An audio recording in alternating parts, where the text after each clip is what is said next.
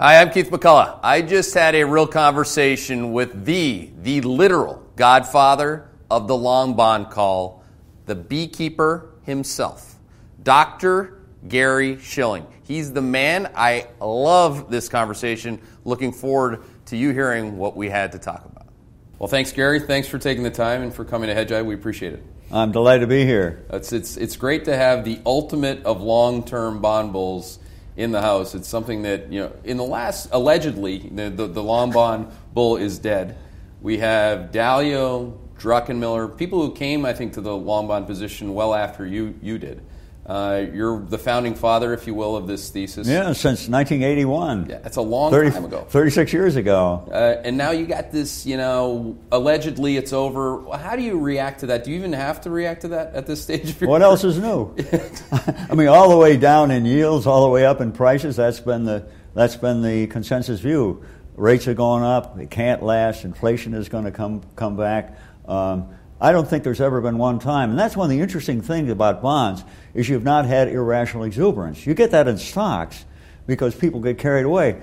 But there are very few of us who've been consistently interested in bonds for decades, and so you just don't get that irrational exuberance. Yeah, going on 4 decades, you really had to believe in a lot of things longer term, and I want to get back into that in a second, but you just got back from Hong Kong. You got a pretty good pulse, or at least a feel on what consensus is. The consensus is still not to be long bonds, and what? Where are people? Oh, well, it was interesting because this meeting in Hong Kong was a lot of, I'd say, cutting-edge managers, hedge funds, and managers of major asset pools. And I was surprised how much they were in the consensus, which basically is that yields are going up, inflation is coming back, commodity prices are coming up, and the dollar has peaked out. Well, consensus can be right. Just to say it's a consensus, you don't say it's always wrong, but you don't add any value, in my view, by rehashing the consensus. And that's what kind of surprised me, that there was so much unanimity, because I think that's pretty much the universal view right now. Well, it's interesting that, do you think the consensus is bullish on the dollar? No, it has been. But I think a lot of people are saying, well, the dollar has come too far too fast, and it can't last. Whereas you think the dollar can continue to go higher. Oh, sure, because if you look at it, first of all, the dollar is safe haven, and we're in a sea of global trouble. And secondly, everybody in the world wants to devalue against the dollar. Why? Because they want cheaper currencies to spur exports, retard imports, and so everybody devalues. Now, the dollar can't devalue. Who could we devalue against? We're the global currency. So, of course, to a certain extent, this cancels each other out. In other words, if other countries uniformly devalue against the dollar, they gain against the dollar, but not against the U.S. in trade, but not against each other. But I think that persists. You look at the Bank of Japan. They lust for a weaker yen. The ECB, Draghi, would love to have a cheaper euro. I don't think that the Brits now with Brexit, they want a cheaper currency. And then you look at emerging markets. Money is just flowing out of those things. Flowed in because everybody said we got to have a higher yield, zeal for yield. Now it's flowing out, and those currencies are most of them are weak. So yeah, I think the dollar's got a long way to go. I'm on record as saying I think we'll see 150 on the yen and below parity on the euro. Well, it's been there before, of course. We've seen 155 yen, we've seen 85 cent euro. Oh yeah, there was 350 yen at one point. If you go back far enough. Oh yeah, no, this is not. And right after the euro was introduced, I think it went down to 89, something like that. This was in 1999. But we'll I know you're not short term, but in the short term, I do pay attention, and I'm hearing some of the craziest things. Kuroda now and Abe are talking about how economic growth is back because the Nikkei went up. At the same time, people will then say, "Oh, that means they're going to taper and tighten." Yeah. And it's like, no. Who in Japan is going to want a tighten? Do you believe that for a second? Well, how many times have we had that? When Abe was elected, what was it, 2012 or whenever it was? You remember there was a huge run in the Nikkei, and the yen sold off, and his three arrows: fiscal stimulus, monetary stimulus, and structural reform. They were going to happen instantly. Mm-hmm. Of course, we had pretty much the same reaction with Trump with his election. But there is this, I think there's so much of this feeling of things have to happen instantly. And the media, of course, thrives on that. You know, you don't have anybody on financial TV or radio who says, we're going to have 15 minutes of silence because there's nothing really to say. Okay. It's always, there's something here. You got to wait. It's coming up. We got a full schedule. I mean, hey, that's what those guys get paid to do. And I'm involved with them plenty. But I think you have to sit back occasionally and say, is there really anything new or strange and exotic happening here? Or is this just an attempt to generate interest? Yeah, well, one thing that you hear often, and I can't quite get it right in terms of why the media would be this way, but they're so anti-dollar, it's almost like they're a group of 16th century exporters. I mean, they get paid in dollars, and they can't quite understand what the value is of the dollars that they get paid in going up. Yeah, that's a very good point. That's a very good point. But if you look at now I want to kind of take a longer step back. You're the author of the great deleveraging, deflation. How much had the dollar played a role in that over the course of the last 40 years? Because we've had episodic ramps in the dollar, we've had gradual climbs in the dollar, we've had devaluations in the dollar. But you were right the whole time. Is the dollar is it part of the deflation thesis at its Well, it is for the U.S., of course, because a stronger dollar reduces the cost of our imports, and it also forces exporters to reduce their costs, which spreads domestically because they have to do that to sell in foreign currencies without raising it in foreign currency prices. So it's deflationary for the U.S., but that's the flip side, is it has the opposite effect on our trading partners. But, the U.S. economy is so big, and our foreign sector, our exports are only 13% of GDP. Canada is 30%. Germany is 50%. We are largely a domestic economy. Now, the world you and I live in, the financial world, is much more globally oriented. But it's easy for us to lose sight of the fact that the vast majority of the U.S. economy doesn't have anything to do with the international area. But the large swath of sound bites have to do with how the dollar is such a bad thing. Do you see a scenario where you're right on the dollar and you don't see inflation, or reflation rather? I call it reflation, not inflation. I don't know if you agree or disagree with that, so feel free. I know you'll let me know. But I think we're more headed for deflation. Yeah. But go ahead. So do you see a scenario where you're right on the dollar and you don't get deflation again? Yeah, I think you can have that because you have a lot of sentiment going in there. If you look back at the dollar, you had a huge run-up in the 80s, peaked up in 1985, then you had a decline starting about 4 years ago, a rally, and you look at this, and a lot of ways the dollar's in its own world. For example, we looked at the current account deficit in this country. Now, that's the extent that we're pumping out money each year. And you say, well, gee, if you're flooding the world with money, that ought to be bad for the currency, right? Okay. I've got a graph that shows for the entire post-war period the relationship between that current account and the dollar. And boy, if you can find a correlation in there, you're better than I am. It just doesn't exist. I think that sentiment has an awful lot to do with the currencies and the safe haven effect. So the safe haven is part and parcel with the relative slowings or not of other economies. Oh, sure. We're not in it isn't just the U.S. There's the rest of the world out there. Well, some people will say now, okay, Keith, the dollar's strong. I like the dollar too. Okay, so we're both paid in dollars. We like the dollar. That's nice. But they'll say, well, Janet Yellen's not going to let the dollar go up much further. And that's just that, because as soon as China starts to get concerned, she's going to start to devalue again. Do you agree with that? When did the Fed have that much power? Exactly. These guys, it's like in Macbeth, a lady doth protest her virtue overmuch. The Fed, these guys, with all due respect, but they overrate their ability. And their forecasting has been absolutely atrocious. Horrible. They've been looking for much more rapid economic growth, more inflation, going to raise interest rates tomorrow. And the administration, these guys, they really get Potomac fever. They really believe they have a lot more impact on not just the U.S. economy but the world than they do. And of course, it's always easy to attribute big movements to various changes. For example, you cited in 1981. I said we're entering the bond rally of a lifetime. The yield on the 30-year bond was 15.2%. Now it's 3%. And by the way, since then, Treasuries, the long bond, has outperformed the S&P by 5.5 times. And of course, long treasuries are only suitable for little old ladies and orphans. But if you look back then, I wrote a book at that time, and I predicted all of this. It was called "Is Inflation Ending? Are you ready?" And I said, yes, it is ending, because... That was in 1983. Yeah, and I said, McGraw-Hill finally published it then. You had The View in 1981, and finally gets published.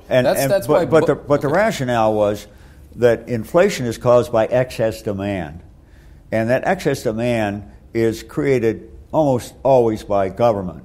In the case of the late 60s and 70s, it was the war in Vietnam and Great Society on top of a fully employed economy.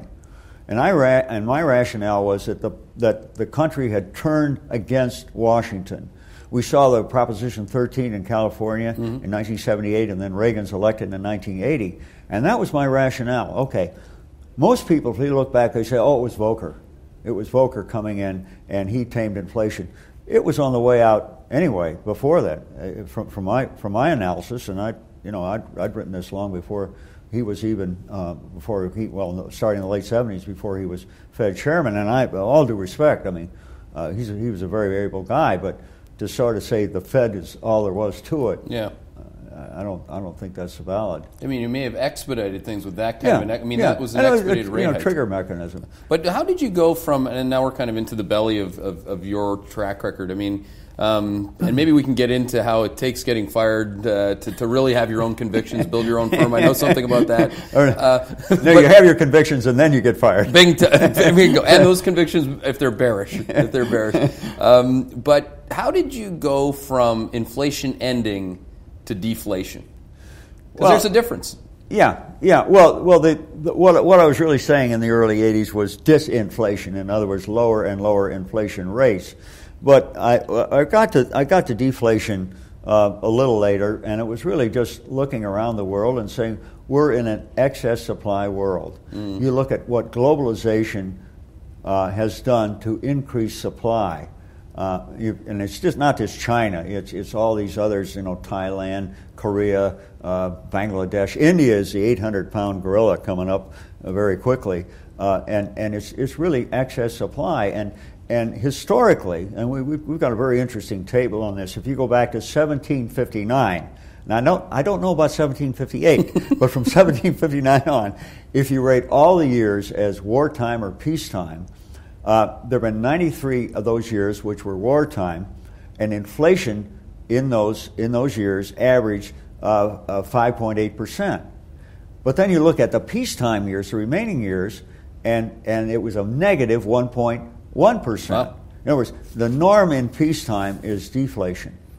You have supply exceeds demand. It's only in wartime when you have this huge excess spending by government on top of a fully employed economy that you get inflation. So we started to look at evidence like that, and I said, this is going to deflation. And that, of course, ended up being right. And then you have this Federal Reserve come in with the Sisyphean fight of trying to create inflation through dollar devaluation. Good luck, guys. Yeah, I mean, you really actually had to say that for about a decade. Oh, yeah. And, of course, the Fed and all other central banks have this 2% inflation target. Now, you say, why do they have that? Well, it isn't because they love inflation. It's because they hate deflation, and they see the example of Japan in the last 2 decades. Because what's happened there?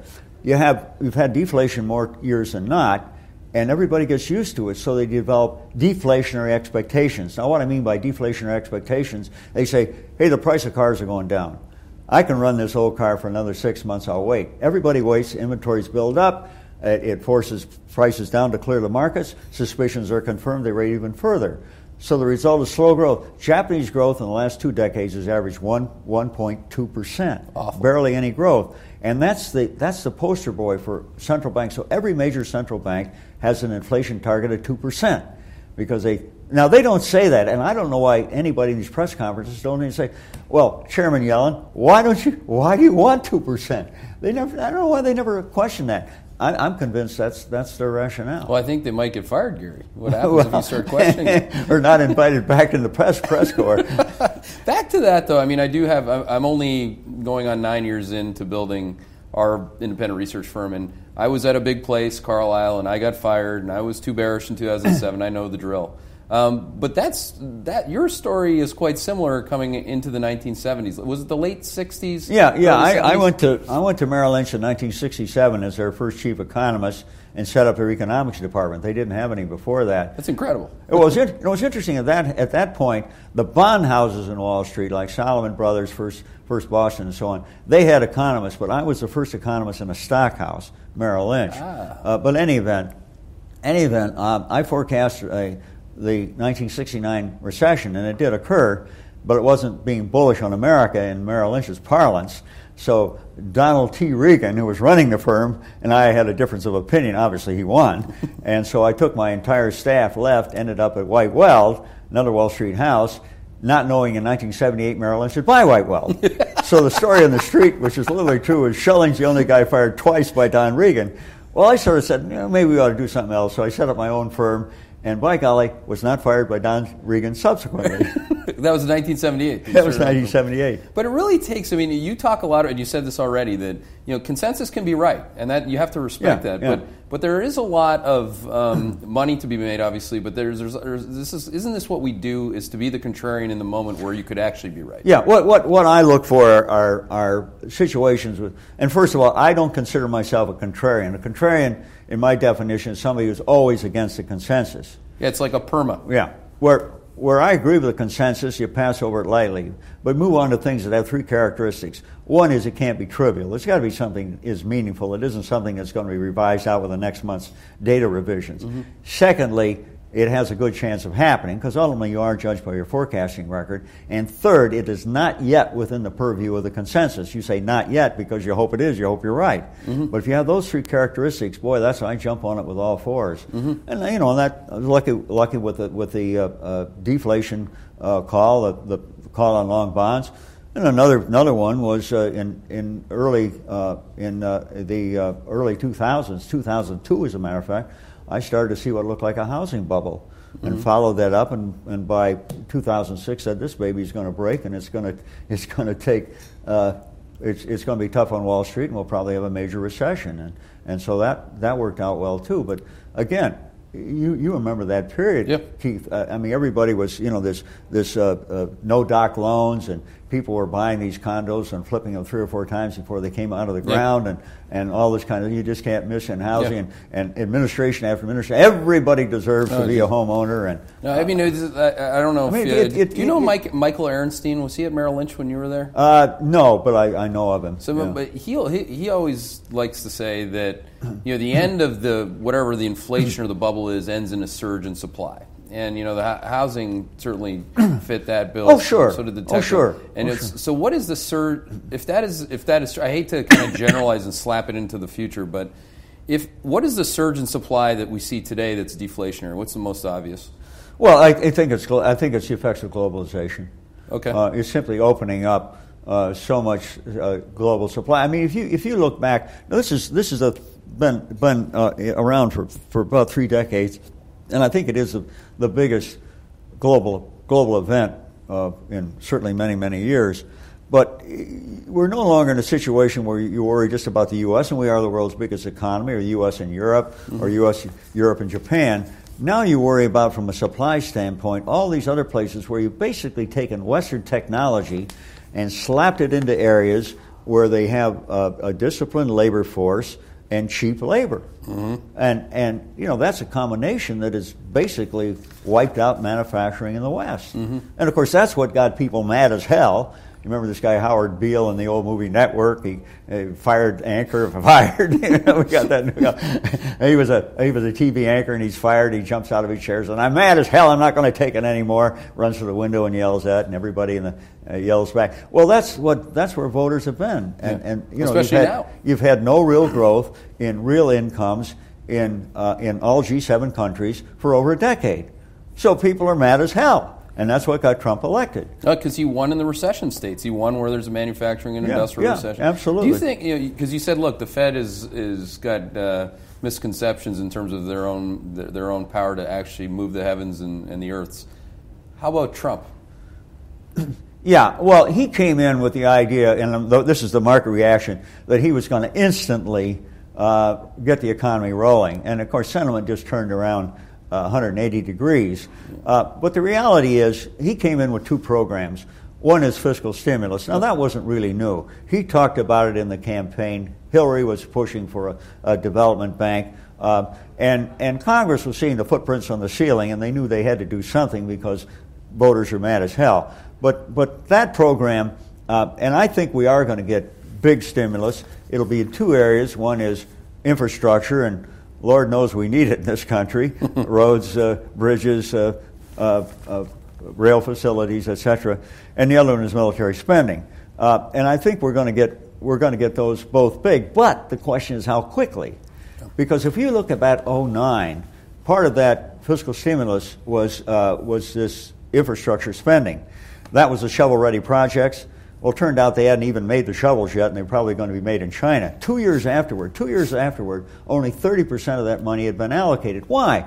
The federal government may spend the money, and Trump's got to get this through Congress, but then the money's actually spent by the state governments, and they have to go through all the environmental impact statements and the zoning regulations and the contracts and specs and so on and so forth. It's 2 or 3 years before that gets geared up, and so I think markets have really jumped the gun on that. And the other thing related to that is the feeling that this is going to create huge deficits. It will, and that will flood the market with treasuries and run up rates, and that's why you've had the big sell-off in treasuries and inflation.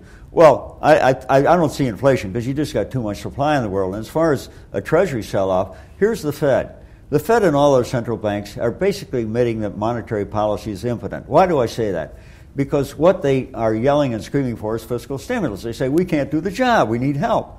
Well, they're not going to turn around and let interest rates rise to the point they choke off the effects of fiscal stimulus, so what do? They buy the treasuries that are issued to finance all this extra spending. It's called helicopter money. And by the way, that's nothing new about that. In World War II, the money supply grew 25% annual rate. Why? The Fed was buying treasuries. That was supporting the war effort. That was a shooting war. Now it's a war on slow growth. It's the same thing. They simply buy the treasuries and absorb them. They call it QE4 if you want to. Yeah, you can call it whatever you want. But that's one of the reasons that I'm bullish on treasuries right now. Well, do you think that you can have, like in the 1980s, where you can have a deflation of commodities, a strong dollar, and real consumption growth accelerate by virtue of normal human beings getting effectively a tax cut in dollars, their real cost of living starts to go down? Oh, yeah. Now, one thing that's also important to this is productivity. Yeah. And the productivity measures lately have been very poor.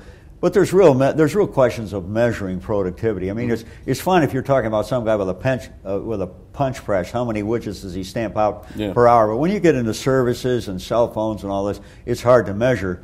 But I happen to think that productivity growth is going to come back, and it's a result. You think it's going to come back? Oh yeah, I think it's going to be very strong, goal. And it's a result of new technologies today that are not yet big enough to move the needle. And that's very important. Let me give you a couple examples, Keith. If you look at railroads were developed in the late 1700s, but only in the second half of the 19th century were they big enough in this country to make a difference. Industrial Revolution, that started in England and New England in the late 1700s. Only after the Civil War was that big enough. In other words, you start from zero, you grow 100% a year or whatever, but it takes a while to get big enough. And I think that's where we are with biotech, with robotics.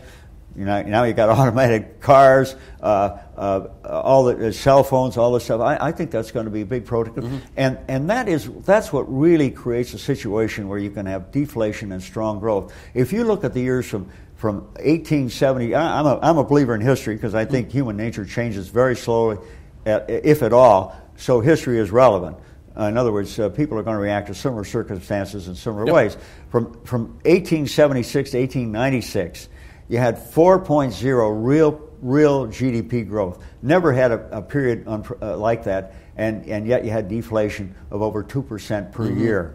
And that was this huge driving of productivity and with those new technologies, railroads and the Industrial Revolution. And I think that's where we're headed. I mean, you wrote a piece recently on the retail sector to that degree. I mean, people forget that, and that's a great metaphor that you use, how long it takes for the numbers to add up. I mean, Amazon has, 50 to 60 billion in U.S. sales. Right. There's 4.6 trillion in U.S. retail sales. Oh yeah. So they're just constantly eating the Kohl's lunch or whoever it is that's missing numbers. Kohl's lunch, yeah. That's effectively, you would say though that if productivity rises, that only enhances your deflation call. Oh, sure. Yep. And Amazon and the online sales and retailing is a very good example of that. I mean, it's tremendously productive and tremendously deflationary. Yep. You think of all the middlemen you're cutting out there. You're looking at all the bricks and mortar stores, which are, what are they going to do with them? I don't know, make gyms, warehouses, or whatever out of them.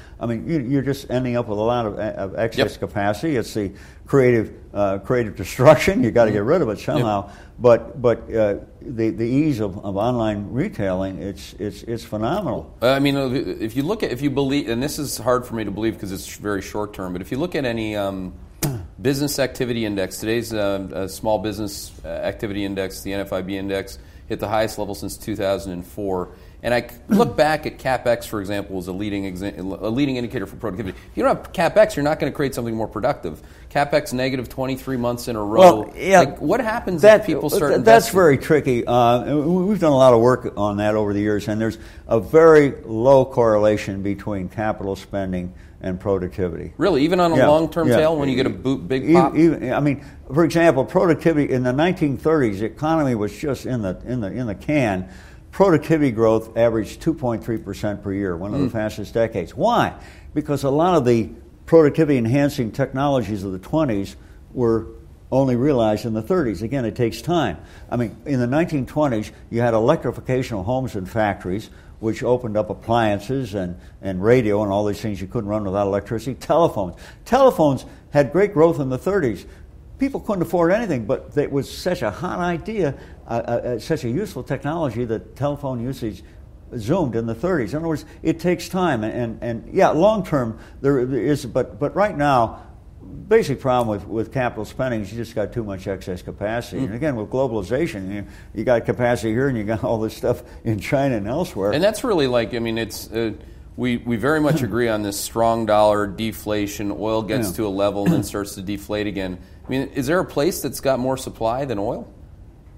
I'm sorry? Is the oversupply or that we can't see that we're about to see in the oil markets, is that something that is just the most... oil? Yeah, is that the most ragingly obvious example? Yeah, and that's American frackers. They're now the swing producers. OPEC is a effective cartel, I think, is history. And they realize that. And they got involved in this elaborate game of chicken back in November of 2014. They said, we're getting tired of they had no growth in production for 10 years, and all the growth went to American frackers and Russia and the oil sands in Canada. And they said, hey, we're gonna show them, we're gonna flood the market. They went from 30 million barrels a day to 34 million barrels a day, and they were going to force somebody else out. Game of chicken. Well, guess who turned out to be the chickens? It was OPEC. and of course, what happens is, even if they succeed, they lost credibility in the meanwhile. And their record of compliance since 1982, there have been 17 announced production cuts. The compliance rate is only 60%. Yeah, I mean, you explained this at our Macrocosm conference when you explained the thing about cartels and cheaters. I mean, that I think that'd probably be worth people hearing. Yeah. Well, that's the nature of the beast. I mean, a cartel exists to keep prices above equilibrium, and so that encourages cheating. Somebody in the cartel or outside wants more than their share. So the role of the cartel leader, in this case the Saudis, is to cut its own production to accommodate the cheaters. I'm going to say they just get tired and say, hey, we don't like this game, and so they took a big gamble and they basically have lost. And I think that now we'll see supposedly this whole thing kicks in this month on the agreement to cut. And they're supposed to cut 1% of global production, bring supply and demand in balance. But meanwhile, the frackers, and the interesting thing about frackers is that the wells, the rig count is going up. But what's more important is the rig counts that's going up are the horizontal rigs. In other words, they drill down, and rather than just one hole for rig, they drill down and then they go out like spokes of a wheel. Yep. And they can drill 20 wells in effect from one rig. So the rigs they took off are the old vertical ones, and the ones they're putting on now are the horizontal. So you're seeing a very low, the rig count really doesn't matter. That's a great working example of how you can have an asset allocation or a lack of an asset allocation towards a big market because it has all the things you're talking about: globalization, productivity, technological gains, fracking. That's something that is the OPEC panic equivalent to a Federal Reserve or a BOJ or an ECB panic in that regard? They know that they're going to lose this, so they have to do everything they possibly can to lie to you? Well, the only exception is they know what they can lose is their lives as well. I mean, if a Fed chairman goes down in disgrace, they at least don't get murdered by their own citizens on the street corner. That's being a little carrying a little too far. But these countries are they're very fragile. Yeah. I mean, for example, in Saudi Arabia, the royal family are Sunnis. And where the oil is in the northeast are Shiites. And okay, they're all Muslims, but they hate each other dearly. And they basically use oil money to buy off the Shiites. The population there, they really don't work. They have no-show government jobs and so on. So if they can't keep that money flowing, then the question is, are they going to survive? And in that part of the world, when you lose kind of big. Yeah. Kind of. Really big. Yeah, that's interesting. Last question. Because I get asked all the time and I need a better answer, and you come up with better answers than I have. When you talk about being a long bond bull and you separate growth and inflation as factors, what is the thing that matters more? And does inflation accelerating, if you think it's accelerating, matter more than growth slowing? Oh yeah, if you look at the long-term correlation between inflation and Treasury yields, it's very, very tight. From right after World War II, like year over year trending inflation. Yeah. Okay.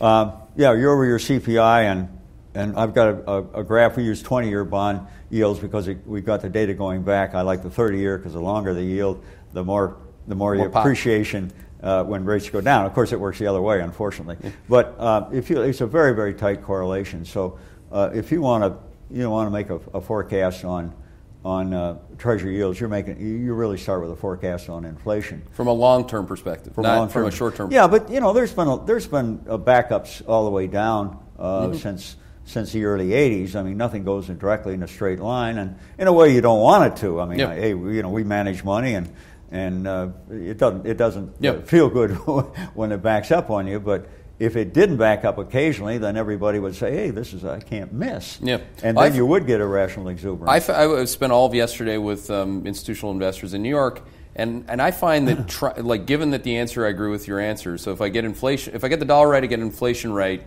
I'm probably going to get bond yields right. Yeah. But Q1 is an interesting one. This is short term for you, but for me, it's like I have to talk about it. But Q1 inflation's to the Federalistas is going to look quite high, if only because the year-over-year comparison, because you had $30 oil in the first quarter last year, a very suppressed level of inflation. Yeah. All of a sudden, you're going to wake up with the thing that they were asking for, their 2%.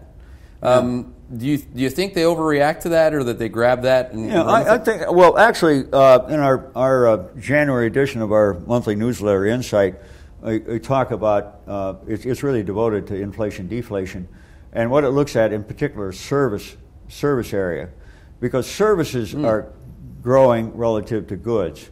That's always true in developed and developing countries. There's only so many cars you can have in the driveway, but you can spend almost unlimited money on health and travel and recreation and so on and so forth. And so service deflation is there, but you have a tremendous financial services, the business you're in, tremendous deflation now. You look at what's happening to rate cutting in rates, hedge funds, ETF rates, they're selling zero management fees and so on.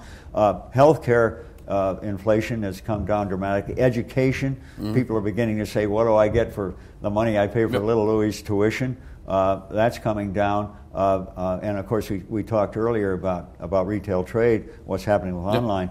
So I think there's a lot of, and those are domestic and services. Of course, most services are domestic. You can't get a haircut imported. Of course, I don't need one.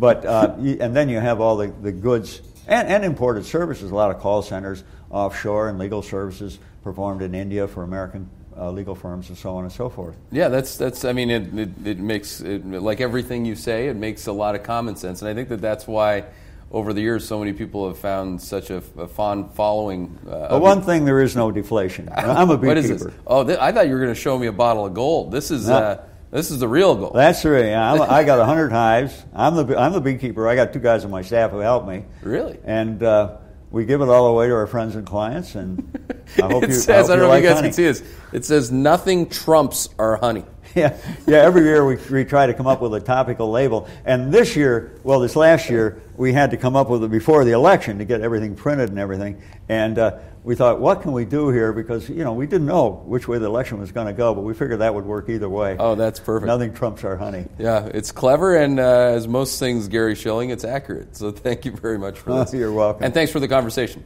Well, I enjoyed it. I appreciate it. Appreciate the opportunity. Thanks. Thank you for listening to this edition of Hedgeye's Real Conversations. If you enjoyed this interview, we encourage you to subscribe to Hedgeye Podcasts for automatic downloads of future interviews with top market and economic thought leaders. You can also visit hedgeye.com for additional content. There you can learn more about our financial research firm's comprehensive market research products and complementary videos and analysis. The proceeding has been presented for informational purposes only, and none of the information contained herein constitutes a solicitation, offer, opinion, or recommendation by Hedgeye or any of its employees, officers, agents, or guest speakers to buy or sell any security or to provide legal, tax, accounting, or investment advice regarding the profitability or suitability of any security or investment. Opinions and analysis are based on information from sources believed to be reliable. All investments entail a certain degree of risk, and financial instrument prices can and may go up or down based on any number of factors. Consult your financial professional before investing.